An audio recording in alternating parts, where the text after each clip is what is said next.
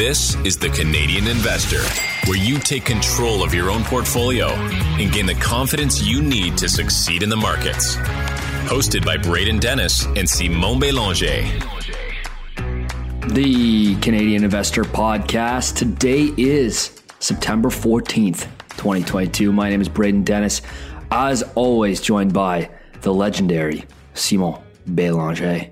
Simon, you look different right now, dude. You are in the dungeon currently. Yeah, our unfinished basement. So it's soundproof, no babies, no dogs barking, good to go. And I managed to get the echo pretty good, I think. So it should be a good sound quality for this one.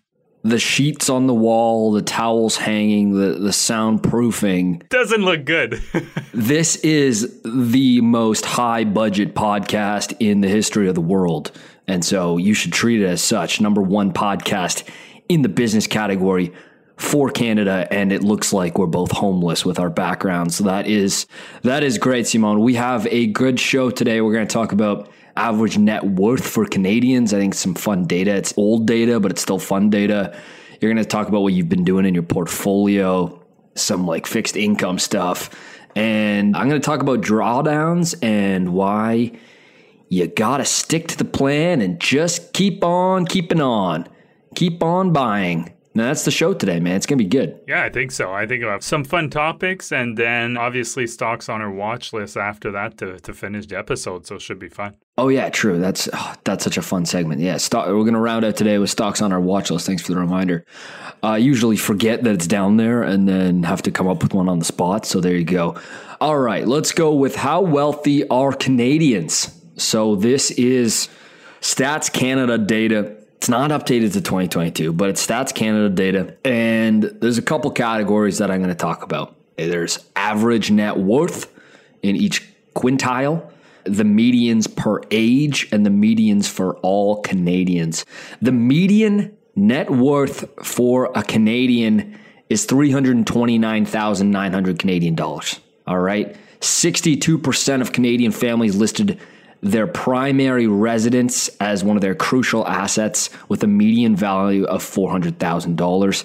I am going to say with confidence that that number is now up since this data is 2 years old. Residences, on the other hand, here it says in the StatsCan thing, are also a big reason for debt, with 35% of Canadians listing mortgages as their number one liability with a median value of $180,000. Approximately 30% of Canadian families are completely debt-free. With that out of the way, those numbers make sense other than, that home value is definitely ticked up since then. Yeah, and I would think the debt value, too, is probably much higher than 180 as well. True, yeah. Both of those would being correlated to those primary residence assets. Okay, so they break it down into quintiles, so that is just 5 different categories. So I'm assuming they're going like bottom 20%, then to 40, then to 60, then to 80, then to 100. The lowest net worth quintile has a net worth of negative $500. The second net worth quintile is $95,000, then $340,000. So again, now you're in line with that median net worth number. The second highest one is 776. So now you're into the top, more towards the top percent. And the highest net worth quintile having a median net worth, this would be average net worth of $2,480,000. So call it $2.5 million for that upper snack bracket.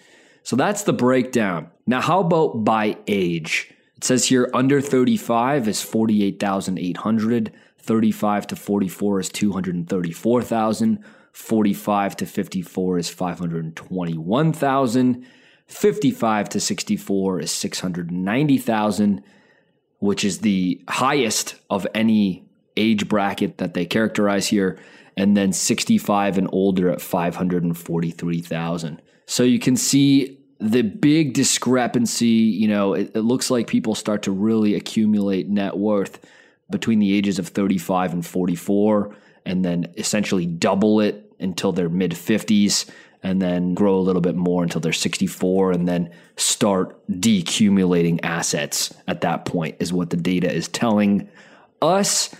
Now, of course, this may have changed a little bit since then, but I still think that it's worth bringing up. It's not a exercise of seeing how you stack up. Some people will be way, way above this median. Some people will be in line, some people a little less. But it is to give you some context that, when I'm biking around Toronto today, we have office space now for my team. I'm biking around Toronto today and I'm going through the streets and it's like, how does everyone have $4 million houses and 4 Audis and 3 Lambos? Obviously, I'm exaggerating, but you can get trapped into thinking everyone's hyper wealthy depending on where you live, when the reality is it's just that isn't the reality. That's just what you see and keeping up with the Joneses type moment. Yeah, exactly. And I think we're unfortunately going to see a lot of people losing those luxury goods because they're living above their means, having access to cheap debt, and then the music kind of stops, right? And you're going to see a lot of people that you may have thought they were really well off, and they're not. At the end of the day, was all financed by debt. Who I know is extremely loaded is when I see someone with a unreal house that I know is worth in Toronto's worth 5+ mil, and they're driving a 07 Toyota. That's what's in the driveway. Yeah. That is billionaire type stuff, right? They understand money. That is an absolute power move when your house is worth 5 and your car is worth $600. Get some point A to point B. There you go. That's right.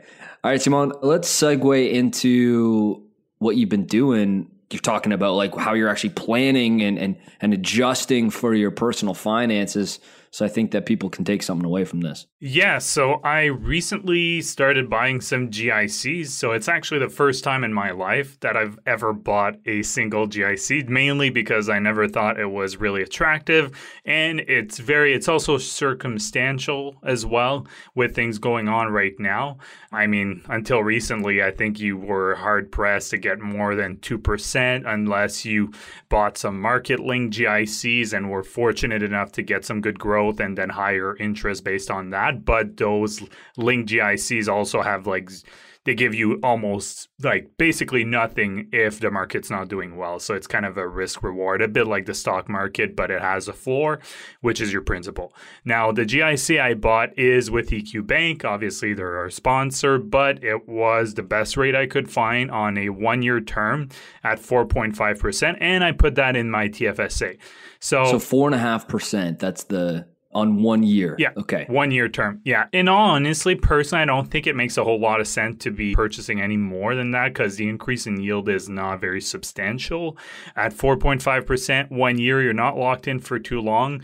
You can use them kind of staggered. Obviously, the Bank of Canada, the Fed have been signaling that they'll keep increasing interest rates until inflation is coming down. And, there's good reason to believe that these rates will be increasing in the upcoming months. So I think locking in 5 years probably doesn't make the most sense. I could be wrong, but that's the way I see it. Now, people might be wondering, okay, so if you're getting a GIC yielding 4.5% on a 1 year term, you're still lagging CPI, which is running at about 8%. And the second question, why did you purchase something that's yielding 4.5% in your TFSA and use your room for that? Well, those are two really good questions. And obviously, I thought about them before I did this. Now, everyone, like I said, knows that the Bank of Canada has been raising rates aggressively. So, one of the big factors here is our current mortgage is a fixed mortgage on a 5-year term at 2.6%. And there's 27 months remaining. Now, yeah, go ahead. This is important context, right? You have a 5-year fixed rate. You got just a little over 2 years left on it at a really good rate. Such a good rate. Kudos to you locking in that fixed mortgage rate at the right time. But this context is important because if you've been listening to this podcast and you know our stance, if you told us 2 years ago that Simon's going to have a segment on the show, but I'm buying a GIC, I would say, that is the most boring thing I've ever heard ever. And two, have you lost your mind? And the rates have changed so significantly that, this conversation changes already. And then two, this is why personal finance starts with personal, is because it's very specific to what you're doing. You're not going to have a lot of money in a volatile asset with potentially rates still on the rise, and you're going to have yourself shored up for this renewal. So you're just playing conservative with that scenario. Yeah, exactly. And the reason why I'm talking about my mortgage here is I don't know what the rates will be when we renew. And honestly, anyone who tells you that they know is simply lying to you. So we see the bank economists, the big banks, they're making predictions, and I think they're probably wrong more than half of the time, and these guys are supposed to know what they're doing. So just to give you an idea. Now, we are pretty conservative in our mortgage amount. So we used about, I think it was 65% of what we were approved for.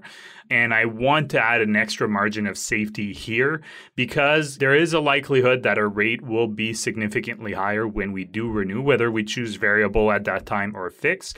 Now, so to be prudent, I'm adding to a GIC in a staggered way to make sure that we are well set up, even if the rates are significantly higher at the time of renewal. And we have an emergency fund, of course, already, but that's really for unforeseen things that could occur at any moment. I don't know, maybe we have to change a roof or something like that, or a big repair on our car. So we are starting to add money in that GIC for that specific mortgage renewal reason. And like I mentioned, 4.5%, it's really attractive. It may keep going up, but I think, it's much better than a savings account right now. And because we don't need the money until 27 months, there's really no issue in locking it in. Obviously, if we would need money at moment's notice, like an emergency fund, locking in doesn't make much sense here. And like I said, the longer term didn't make sense because I think it's just, if I remember correctly, it's about like 10 basis points more for like 2 years. So it just doesn't make that much sense with the likelihood that rates will probably keep increasing. So that's the first kind of question here that people might have. The second one, why in my TFSA? Well, that's pretty simple. I was 18 when the TFSA came into effect in 2009. So I have essentially accrued the maximum room that you can have. I was tighter financially when I was younger, so I've never came close to maxing it, although I do have a pretty decent TFSA now. I've also had great returns and have withdrawn some money 3 years ago when we put the down payment for our house. And even with the GICs that I'm planning to purchase, I'll have more than enough room to continue contributing to my TFSA for regular investments in the next 2 years, and at which time I'll start withdrawing the GIC to either supplement my mortgage, pay it down a bit more so our monthly payments are less if the interest is higher, or if rates are pretty low, I don't need it, then I'll have a whole lot of dry powder to use on investments back then, or in the future, yeah. Right, because you actually unlock more than the ceiling when you sell and withdraw a gain in your TFSA, which is a bit of a cheat code, awesome little feature of the account. Yeah, because I think, I don't know the exact amounts, but just on memory here, with the gains I've withdrawn and so on, and the money I have in my TFSA, I have more than 6 digit in room. Yeah, no, that's nice. That's really nice because you've maxed it and unlocked more value. And when I say maxed it, I mean like time that it's been open since. That's good stuff. And, it's a reminder that, of course, nothing here is advice, and personal finance is personal. Exactly. So what someone's doing might not make sense for you. Like, I hear that. I'm like, I'm not in the market for that. No, it would not make sense. That's because I don't have a mortgage coming due in 27 months that I want to, shore myself up for. Yeah, exactly. So and think about that. Someone said, I posted that on Twitter, and someone said well, why don't you just get blue chip dividend stocks paying a higher yield? I'm like, well, the issue is they might be blue chip, but there's no guaranteed capital. I'm not looking for income. I'm looking for that capital guarantee and hopefully keeping up with the cost of living. That's why the GIC makes sense here. And now you're getting 4.5% at EQ on that GIC. So that's like a solid bank stock dividend. And it's only on a 1 year term. It's kind of awesome, actually, now that I think about that. Like those numbers, are nice in my head right now. Yeah, and especially thinking about retirees here, or people close to retirement, GICs are making a whole lot more sense right now. That's for sure. Yeah, especially when they've seen bonds fall 14% in value in the past 4 months. All right, let's do a segment called Just Keep Buying. All right, so I'm going to list a bunch of S&P 500 drawdowns, okay? They're all very scary at the time. They're the most important thing until the next most important thing that you are, and then you already forgot about the last most important thing. What about the Japanese asset bubble burst of 1992? The Asia financial crisis of 1997? The dot-com bubble burst of 2000? Subprime mortgage crisis of 07-08, known as the GFC, the Great Financial Crisis. They always have very scary names too, of course. The COVID-19 crash of 2020, and what I'm calling right now, there's no official name, but feel free to write this in the history books. The COVID hangover / Russian invasion of 2022. That's what I'm calling it for now. I have the top 15 S&P 500 drawdowns here from 1871, peak to trough. In the peak to trough of 29, that's the Great Depression, right? Investors lost 85% peak to trough. That's spooky. Here they are from largest to smallest in the top 15. 84%, 50%, 47%, 43%, 43%, 42%, 37%. You get the idea. All the way down, 22% now in 2022.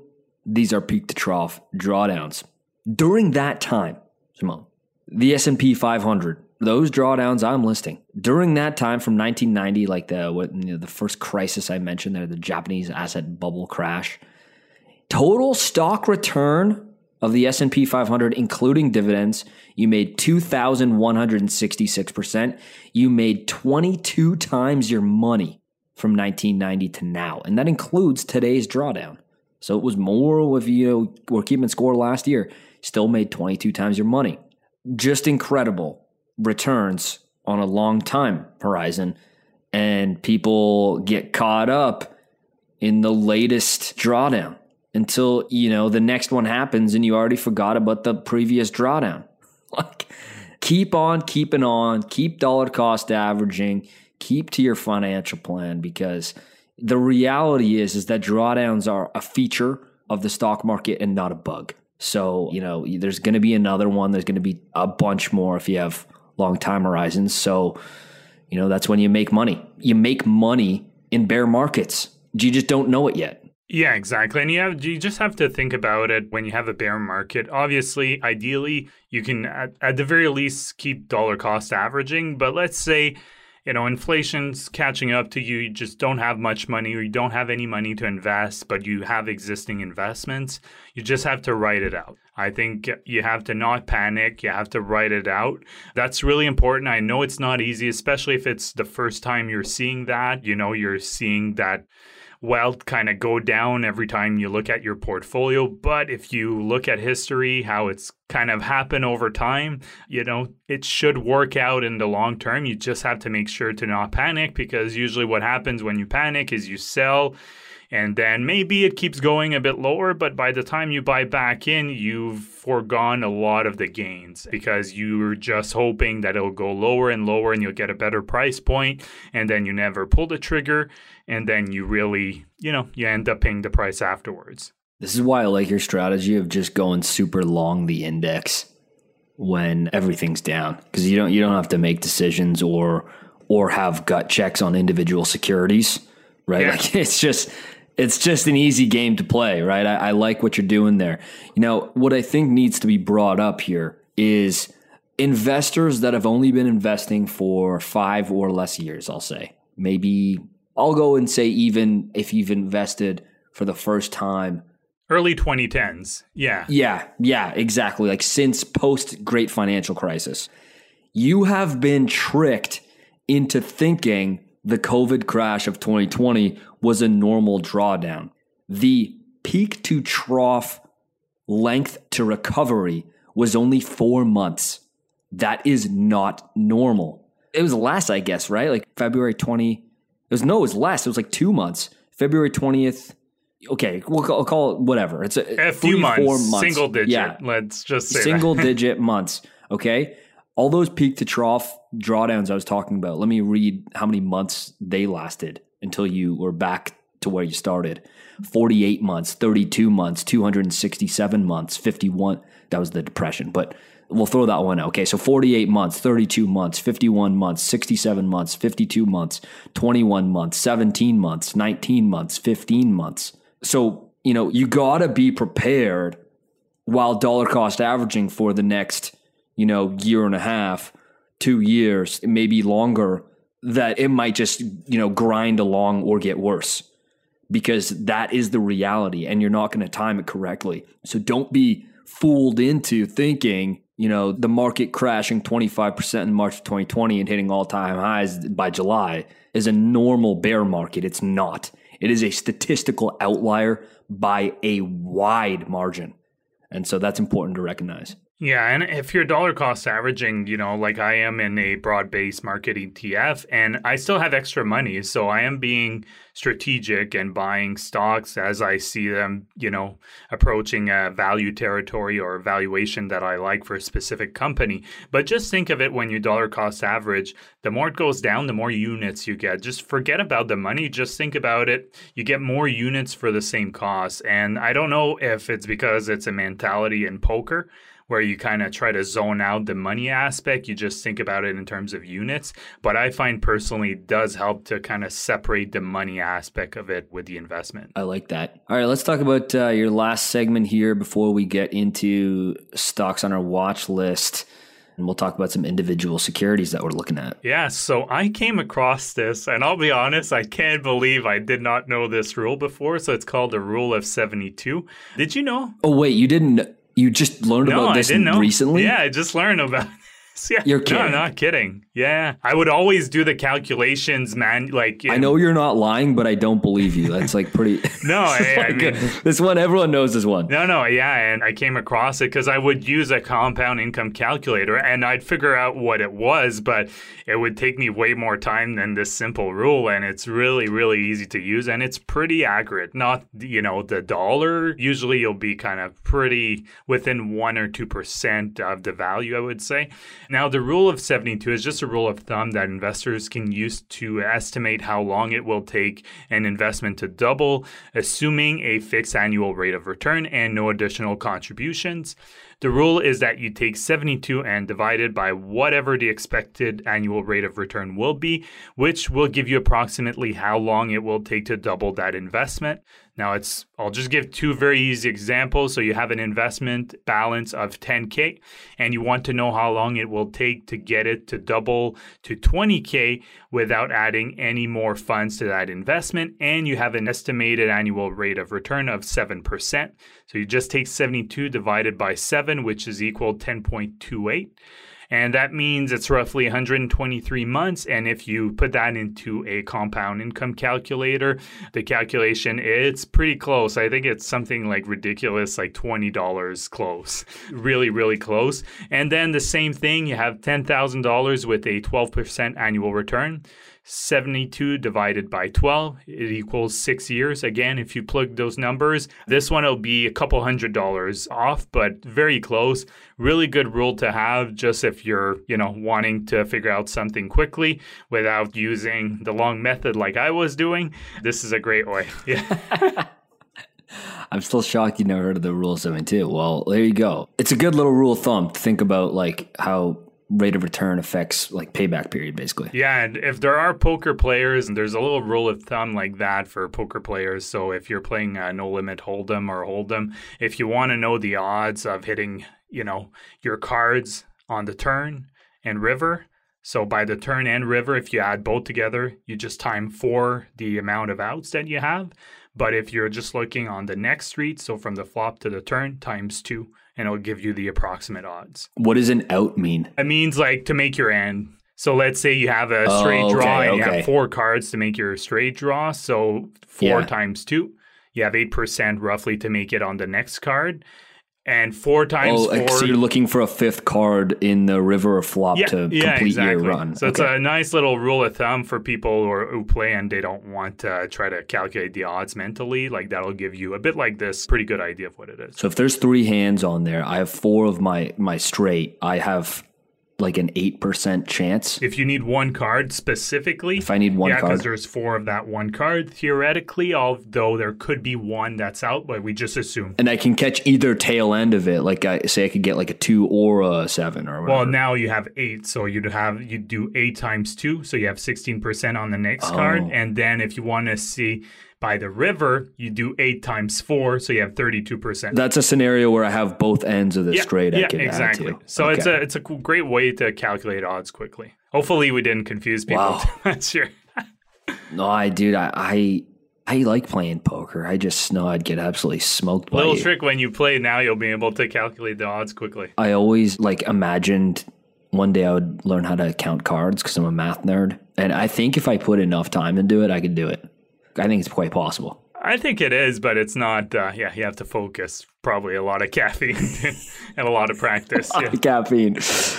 All right, let's do stocks on our watch list, presented by our friends at EQ Bank.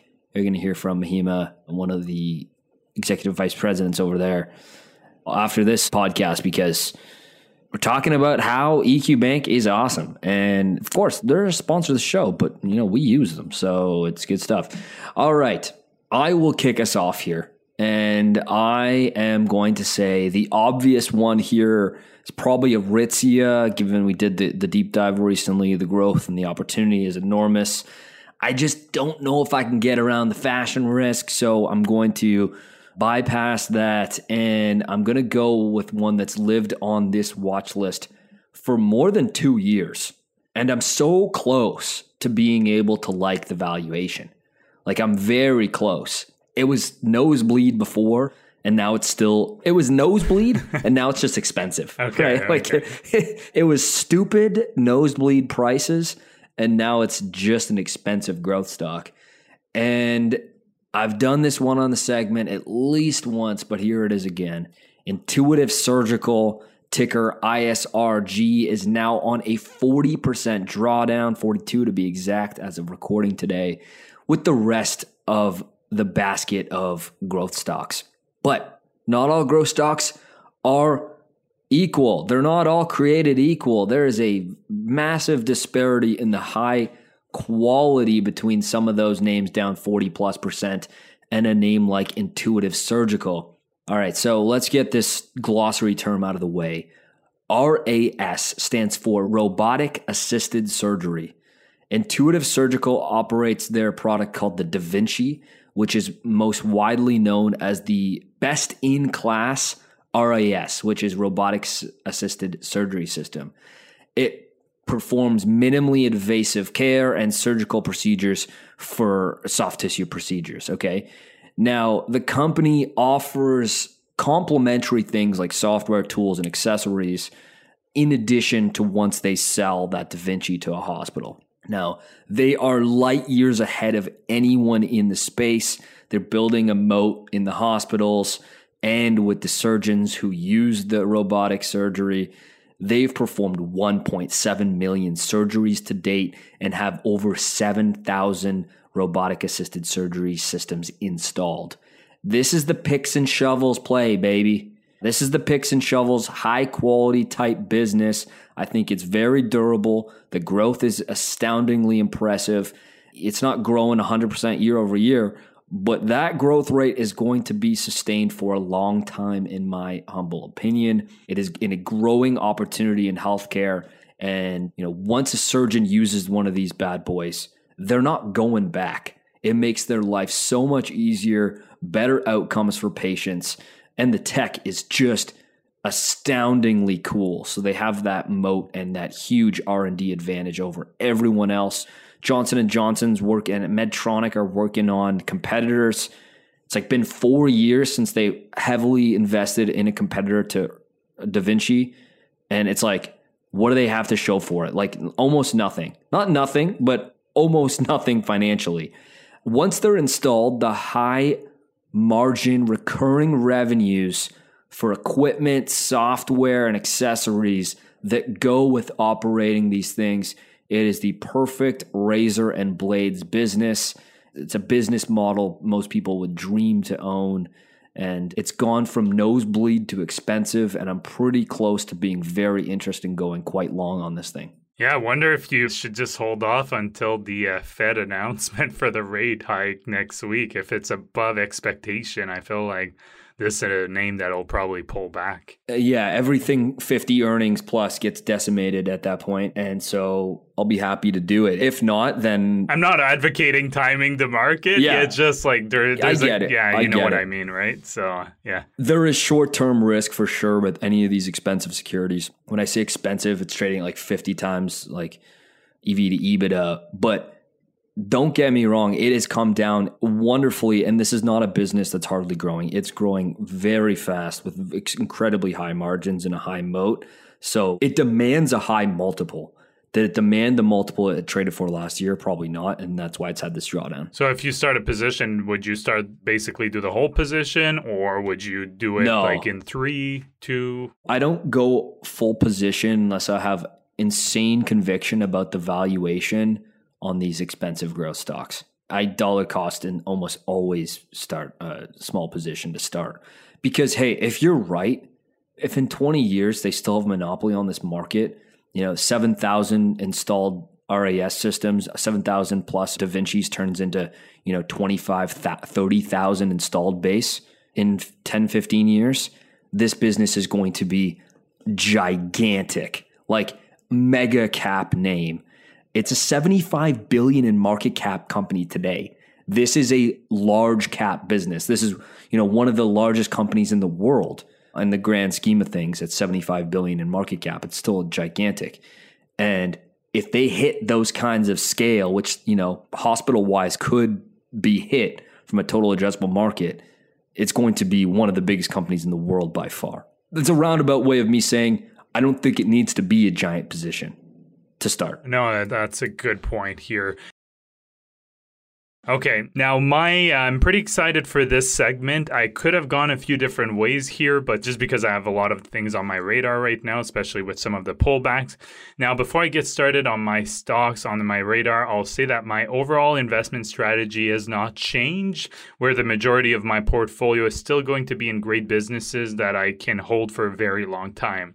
But having said that, for about a year now, I've been thinking of adding some commodity exposure to my portfolio. I've mentioned it before with Franco-Nevada, the precious metal streamer. But recently, I've been looking at oil and gas plays. Now, the issue... Everyone in Western Canada is having an absolute field day right now. They love this. They love this segment right now. Oh, man. I tweeted about this. I think it's... Dude, the activity on your tweet that you put out as soon as you're talking about an oil and gas name was crazy. Oh, I know. It's like people are passionate about oil and gas in Canada. I will just say that. Dude, I get it. I'm from Calgary. Half my family lives in Edmonton. And when you're there too, like especially when I was there recently in Edmonton with, things going well in Alberta right now, like with, the commodity, like the oil price, it starts to rub off on you because how much it impacts, everyone's, well-being over there. So I get it. I get it. Yeah, exactly. Now, the issue there is I'm fully aware that I'll need to be opportunistic when it comes to the names I'm going to mention here. I've been reading and listening to some podcasts on that subject with some professionals, and my intent is to start a position, but if and only if they are increasing fears of a recession and slumping oil demand. Because if we see that happening, you can bet that there will be some really good opportunities for oil and gas because there's going to be less investment done in that space. That's usually what happens when prices fall. And that means that when things do recover, the strongest players who have existing, businesses that are producing well, that have a low cost to produce well, the best operations will usually do really, really well. And I think we're probably going to approach a certain point in the next year or so where the recession fears will really be a pullback on the price of oil because people are afraid of a recession going on. Yeah, no, I'm seeing these names here too, and they're high quality as well. Yeah, so the names I'm looking at, or the names I posted actually, were Canadian Natural Resources, so CNQ and Suncor, that were on my radar. But after that Twitter post, a lot of people were saying, oh, you should have a look at Tourmaline, and ticker TOU, I don't know if I'm pronouncing it correctly, which has been growing extremely quickly, both on revenues and a free cash flow basis. So it is an interesting play, but I still need to do some digging on all three names there, especially Tourmaline. A lot of people were saying, why are you looking at Suncor? It's not that well run. There's been plagued by issues. Well, first of all, the case for Canadian Natural Resources, I think that's pretty simple. Pretty much all the metrics here, if you look at them, are better than Suncor if you're comparing one with the other. For example, the return on invested capital, ROIC, and the operating margins are way better for Canadian Natural Resources. It also didn't cut its dividend in 2020 when most oil and gas companies did, including Suncor. Now, the case of Suncor is a bit different. I look at it more as a standpoint from a value play here because there's a lot of room for improvement, and that's an understatement. There's been some deaths in recent years at their facilities, which is obviously terrible and has led former CEO Mark Little to resign this July. And shortly after that, Suncor reached an agreement with Elliott Management to let them have 3 independent directors on the board. I think it was like 10 days after he resigned, approximately. Now, the last 2 reasons here that I think Suncor is a really interesting play, and don't get me wrong, I'm well aware that, their metrics in the past, there's been a lot of issues with Suncor. I mean, they've still been very profitable, but not as well managed as CNQ. Is because they have refineries, and refineries are really interesting because oftentimes those margins will actually be, they'll vary, the margins on the refineries, and sometimes if the price of oil is lower, you'll see the margins for refineries actually go up. So that's why people sometimes will wonder why the price of gas is going up even though the price per barrel is stable or going down. That's usually because the price of the margins for those refineries are going up. So that's why I really like that part. And of course, the good old Petro-Canada, they could definitely at some point, and there's still some rumors that they're looking at potentially selling those assets off. If they do sell those and really focus on, exploration, production, and refineries, they could use that money to pay down debt and return even more money to shareholders. So that's the case for Suncor. I do know it doesn't have as good a track record as Canadian Natural Resources, but I think there's a case to be made for them as well. Does Buffett still own a bunch of Suncor? I don't know. Yeah. I don't think he does. I'm looking on his 13F right now. No, well, he's been going crazy on Oxy Petroleum, right? Oh, yeah, exactly. He loves the oil plays. He does. And Occidental, I'm pretty sure they have tons of refineries. Yeah, he owns 6% of Oxy now, which is a double from his 13F before. He owned 3% of the company in Q1 and 6.23% in Q2. Yeah. So he bought a ton of Oxy, 71% more. And the thing, too, about refineries is I was reading... Oh, wait, sorry, Simon.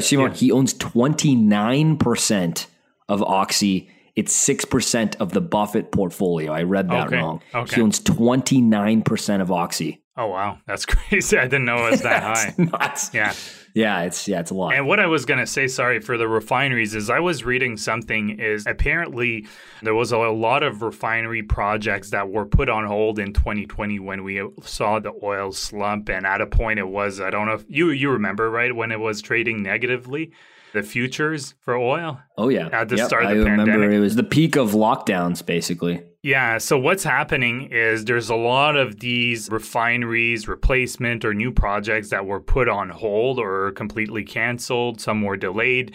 And, at some point, there's going to be increased demand for those refineries, and companies that do have them, and operating well will probably be able to extract a lot of value out of those because there's going to be a shortage of them going on in North America. So that's something just to keep an eye on as well. And that's why I like that part of Suncor. Yeah, I think that the value is there for these Canadian oil and gas names. Even after the run they have had, the value there's no argument there. I'm fully there. I guess my question to you is, when do you move on? I know you, and I know that these commodity plays are not buy and hold forever. So what is the plan? Yeah, that's something I'll have to work on. I'll need an exit strategy, and that's 100%. I will need an exit strategy, but probably a certain type of valuation or an increase in oil price, something like that, maybe a combination of both,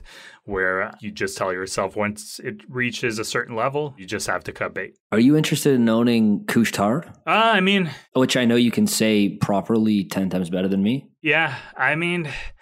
It's just the future for Couche-Tard is a bit murky. I'll just say that. So I'm still kind of debating. Yeah, I mean, it's not a bad play. Yeah, I'm kind of on the future's fence. Confusing to understand. Yeah, exactly. I know some people say like, oh, they'll be able, I think that pilot project that they're having, I think in Norway that you were mentioning. And I think someone mentioned they're planning eventually to just have robots in their gas stations, so lower some of their expenses that way. You know, those are all good things. But I mean, and especially the acquisition part, obviously, if they bought Petro-Canada from Suncor, that would definitely help their growth. But I don't know. Beyond the next 10 years, I don't really know where Couche-Tard is. That's my big thing. And if I would invest in them, it's probably a long-term investment. So I'd want to know that I can hold them for, 10 years and more. Yeah, got it. I haven't heard anything recent on that whisper of that deal going through. No, me neither. Or like any further development on Couche-Tard buying Petro. No, and I think they're still evaluating Suncor potentially selling those assets. I think Elliott Management has really been pushing for that. And they have a new CEO interim though, so maybe it's something they want to delay until there's, the interim tag is either removed from him, either that or they have a new CEO that's there permanently. So maybe, it's such a big move that they want to wait a little bit for that. Yeah, because I think it would be around $15 billion would be the price tag. That's what I'm seeing here on an article. I think I've seen it. That's estimated. Yeah, I've seen anywhere between I think I've read anywhere between 7 and 8 to 15 is the range. So there's a pretty big range of So 1 or 2 or 15 billion. Yeah, okay. that's the range what we're dealing with. Simon, this has been awesome. This has been good stuff. I love these convos. We're showing the data. We're showing our opinions. We're showing what we're doing. An open book. And you know what else is an open book? JoinTCI.com. JoinTCI.com is the Patreon to support the show. And we disclose our book there. So you can see our portfolio updated every single month, what we're doing, positions to the exact percentage of what we own. It helps us provide some additional portfolio disclosures, as well as a way for you guys to support the show. So it's a way there. JoinTCI.com. All right, guys, here is my interview I did with Mahima Poddar from EQ Bank. She has been crushing it with this company. I don't think I kind of pumped her up enough on the interview because, I was keeping it cool. Dude, she is killing it because the deposit growth on this company for EQ Bank, I mean, it's a public company. You can look it up. The deposit growth has been absolutely nuts, and the product's slick. So I'm sounding all sales pitchy here. This is not me sales pitchy. It is a position I own, and the growth is absolutely absurd on the deposits.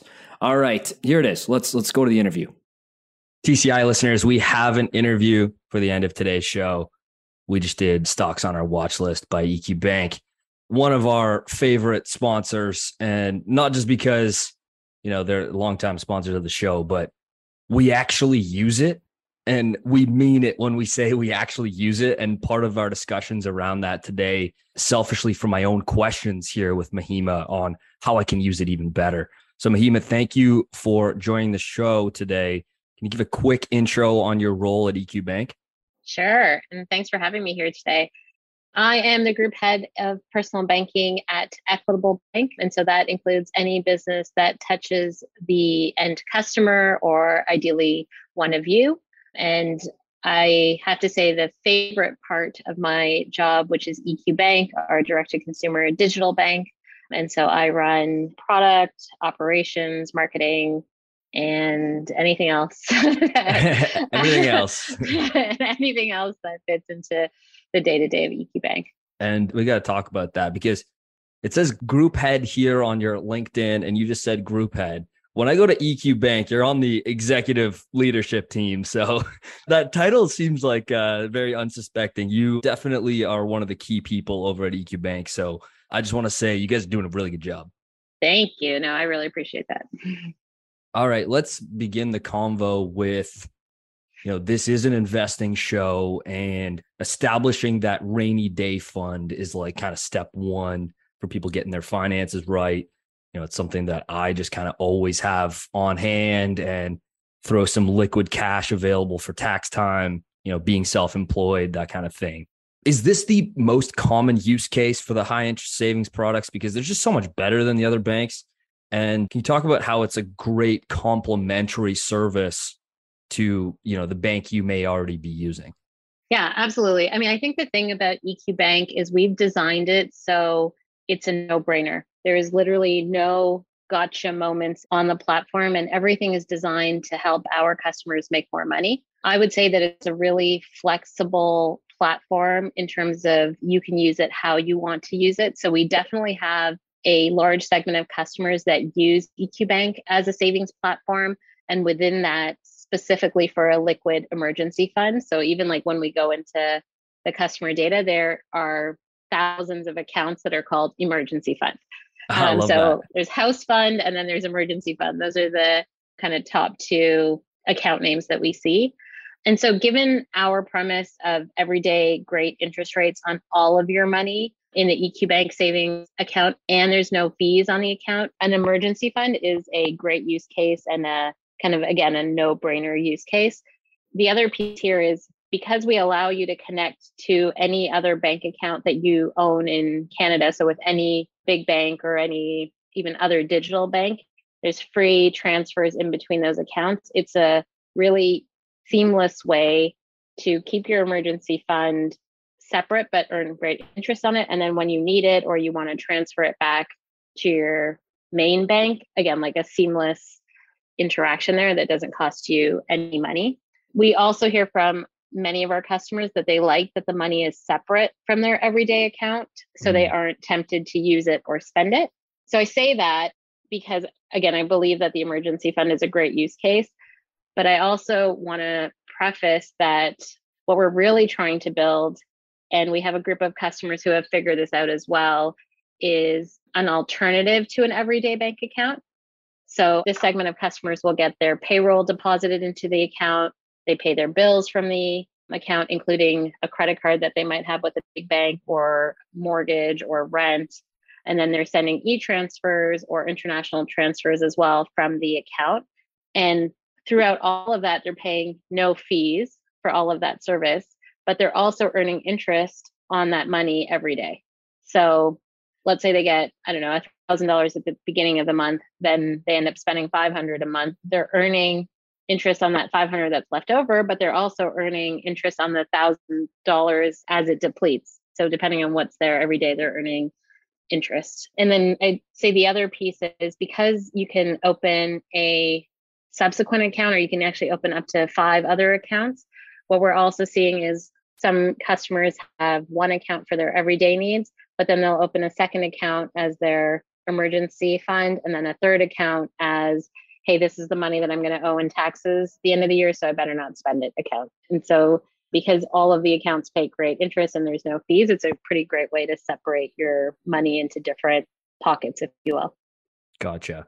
So it sounds to me like the product roadmap is leaning towards more a complete solution for banking. And I personally would love that. So whenever I can just do everything on the platform, sign me up. I'm there. Is that basically the underlying mission with the product and the roadmap overall, is that I can confidently do that? That's definitely the goal, to make it your primary bank. It's not going to be everything to everyone, but in terms of the things that you do on a daily or monthly basis, it's going to all be covered. And a lot of it's there, like you can deposit checks, your payroll can come in, e-transfers, international transfers. I'd say the biggest missing piece on the account is a payment card, which is actually coming out later this year. And so with that card, the intention is to make EQ Bank the best primary bank in Canada. So Right. the card will allow you to do in-store purchases. It allows you to do e-commerce purchases. You can take cash out at any ATM in Canada for free. So that means you're not looking for an EQ Bank ATM, but you can go to RBC, for example, and take out money from your EQ Bank account with no fees attached to it at all. And you can use the money for in-store purchases. So the goal is to give you enough functionality as a customer to use EQ Bank as your primary bank account, and also like extend that value prop that we have where you're earning more by using EQ Bank products for every single transaction or function that you're doing on the bank. Well, you can count on me to be some piece of data that you guys look at, which is like, someone came in as like the gateway drug of just using it as an emergency fund, and then they are just full-fledged using it all the time. So look for my account on the data. No, I appreciate that. And I think the thing is too, like, we're not trying to say this is the only way to use EQ Bank. Like Right. Everyone has different needs and the account is meant to be entirely flexible. So we actually have a new marketing campaign that's going to be hitting the market in October. And if you see any of the commercials or media, you'll see that it's all about add EQ Bank in minutes. And it's that idea of it's really hard for people to switch Right. their bank. And so we're not asking you to do that on day one, but it costs nothing to add EQ Bank and start playing around with it. And so that's what we're really encouraging people to do is see all the benefits on the account and then hopefully transition most of their day-to-day transactions over time.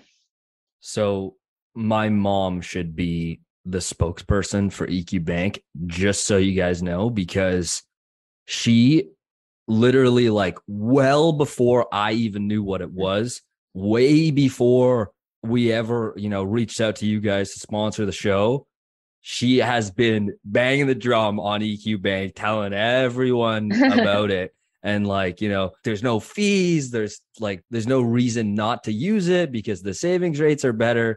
So if you guys are looking for like some marketing talking points, she is absolutely. She's your Introduce person. me. I love this part of the job because even if somebody's like kind of bad mouthing EQ Bank on social media, it astonishes me how our customers come to our rescue every single time. Like, that's awesome. There is like this actual fan culture around EQ Bank, which I love. And I love that your mom is part of it because people really get it. Like, I can't think of any other financial institution that genuinely has the interests of the customer at the core of what they're doing. And so, yeah, I love that people recognize that.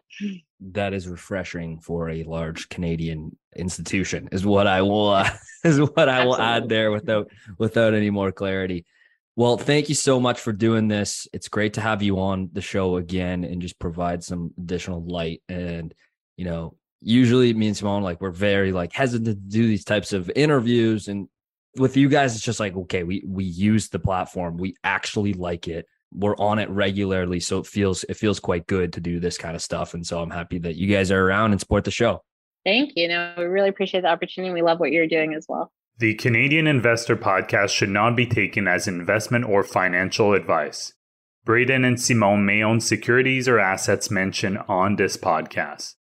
Always make sure to do your own research and due diligence before making investment or financial decisions.